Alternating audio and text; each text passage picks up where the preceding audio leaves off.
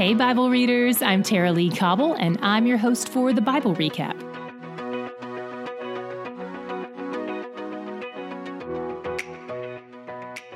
Today we finished our 19th book of the Bible. Congratulations! All right, let's wrap up the back half of Amos. He starts by calling out the leaders of the land who relax into lives of luxury and pay no mind to the needy and poor, and who fail to notice that they've gotten so far off track in their relationship with God. He promises destruction for all the ways they've forsaken God. In chapter 7, God shows Amos 3 different images, and they all foretell destruction. Twice, Amos pleads with God to relent, and he does. Remember how the prophet Jonah didn't want the people of Nineveh to repent, and God pointed out how ridiculous that was? Amos is the opposite of Jonah. He begs God to stay his hand. But when the third vision appears, Amos starts to get the point that this is inevitable, a necessary part of God's process to turn his people's hearts back to himself. The first vision was of locusts eating a field and devouring all the farmer had to live on after he'd paid the king with the first portion of growth. The second was of a fire devouring everything. And while both of those visions involved land, the third vision is a construction image. Amos sees a plumb line, which is a tool used to make sure a wall is straight. It's like a level, but vertical instead of horizontal. If a wall isn't vertical, it's going to collapse eventually. Leaning Tower of Pisa, your days are numbered. The metaphor God is setting up here is that the northern kingdom of Israel is about to collapse because they're so far off the standard and can't be set right. As you can imagine, none of this sits well with Amaziah, who was the priest at the time. Amaziah goes to King Jerry II, accuses Amos of conspiring against him, and twists the prophecies to help his point. Then Amaziah tries to deport Amos. I can't imagine how this must feel for Amos. Remember how he begged God to relent? He's just the messenger here, and he's being targeted. I want to give him a hug. Obeying God doesn't mean everyone will understand your motives or honor your actions. But despite Amaziah's lies, Amos knows the truth. He knows who God is, and he knows who he is to God, a humble servant sent to speak the truth. And God has more words to speak to Amaziah through Amos. He doesn't relent. Amos says that Amaziah will lose all his land, his wife will become a prostitute, and he and his kids will die. Oh, and Israel is still going into exile. Then Amos has a fourth vision of summer fruit. And this one makes less sense to those of us who don't know Hebrew, so let me draw an analogy. Let's say God shows me a vision of my foot on the brake of a car and asks me what I see. And I say, I see brakes. And then God responds, thus will I break them in half.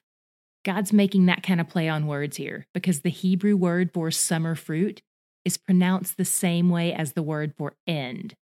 Then God says that the kingdom of Israel is coming to an end. In chapter 8, God promises something that is terrifying to me. He tells them he's going to take away his words, that there will be a famine and a drought of his words. They had rejected his words when they were readily available to them. They'd despised them. So he says, no more. And this happens not long after this point. It's almost certainly what is referred to as the 400 years of silence that occurs between the end of the Old Testament and the beginning of the New Testament. We're still about 300 years away from that, but it's coming. The fifth and final vision is of the Lord standing beside the altar, commanding the place to be destroyed. What place exactly?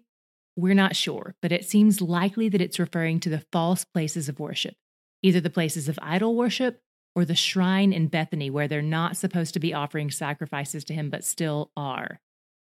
The rest of this vision might feel harsh, but again, we have to zoom out and remember what Israel has done that led up to this. God says he has fixed his eyes on his enemies for evil and not for good. Is this easy to swallow? No. But is this unjust? Absolutely not. And despite their sin, he's still preserving a remnant. This feels a lot like when he had to wait for all the unbelieving Israelites to die before he could bring the rest of the people into the promised land. They've earned destruction, but he promises mercy. Of all the people in this story, those who get mercy are the only ones who don't get what they deserve. And the book ends by reminding us what part this plays in the whole story. Judgment isn't the end. Destruction isn't the point. God's goal in punishment is always restoration. And these are steps on the path to that place. God hasn't cast off his people. They're suffering the consequences of their actions, but he still loves them. His discipline is a part of his love, just like any good parent. Yahweh promises to raise up, to repair, to rebuild, to restore. He has his heart set on restoration. He's playing the long game here, and he gives them a vision of what's to come so that they don't lose heart in the middle of the destruction. In a time when they're about to counter what will feel like his rejection, he reminds them of the great love he has for them. Today, my God shot was in 8:8-10, where Amos is describing the day of the Lord's judgment. The imagery and events in this section remind me of something. Does any of this ring a bell to you when it's all strung together like this? In verse 8, the land trembled. In verse 9, the sun went down at noon and the earth was darkened in broad daylight. In verse 10, there was a feast that turned into mourning, and the mourning was like that of the death of an only son. 700 years after this was written, in the middle of the celebration of the Passover feast, the land trembled and the sky went black in the middle of the day when God the Son, the only Son, died. Everything God is about to put Israel through, he went through himself. And he went through it for them to bring them back to himself. And he went through it for you and for me. Does sin require severe punishment? Yes. Does it seem unfair? Absolutely. And the most unfair thing of all is that I'll never receive that punishment myself because Jesus took it on my behalf. He's where the joy is. Do you have a friend or family member who is deaf? We're excited to share that the Bible Recap is now available in American Sign Language, and we would love for your deaf friends or family members to join us. We publish each day's recap video to our ASL Facebook group. You can either search Facebook for the Bible Recap in ASL or click the link in today's show notes.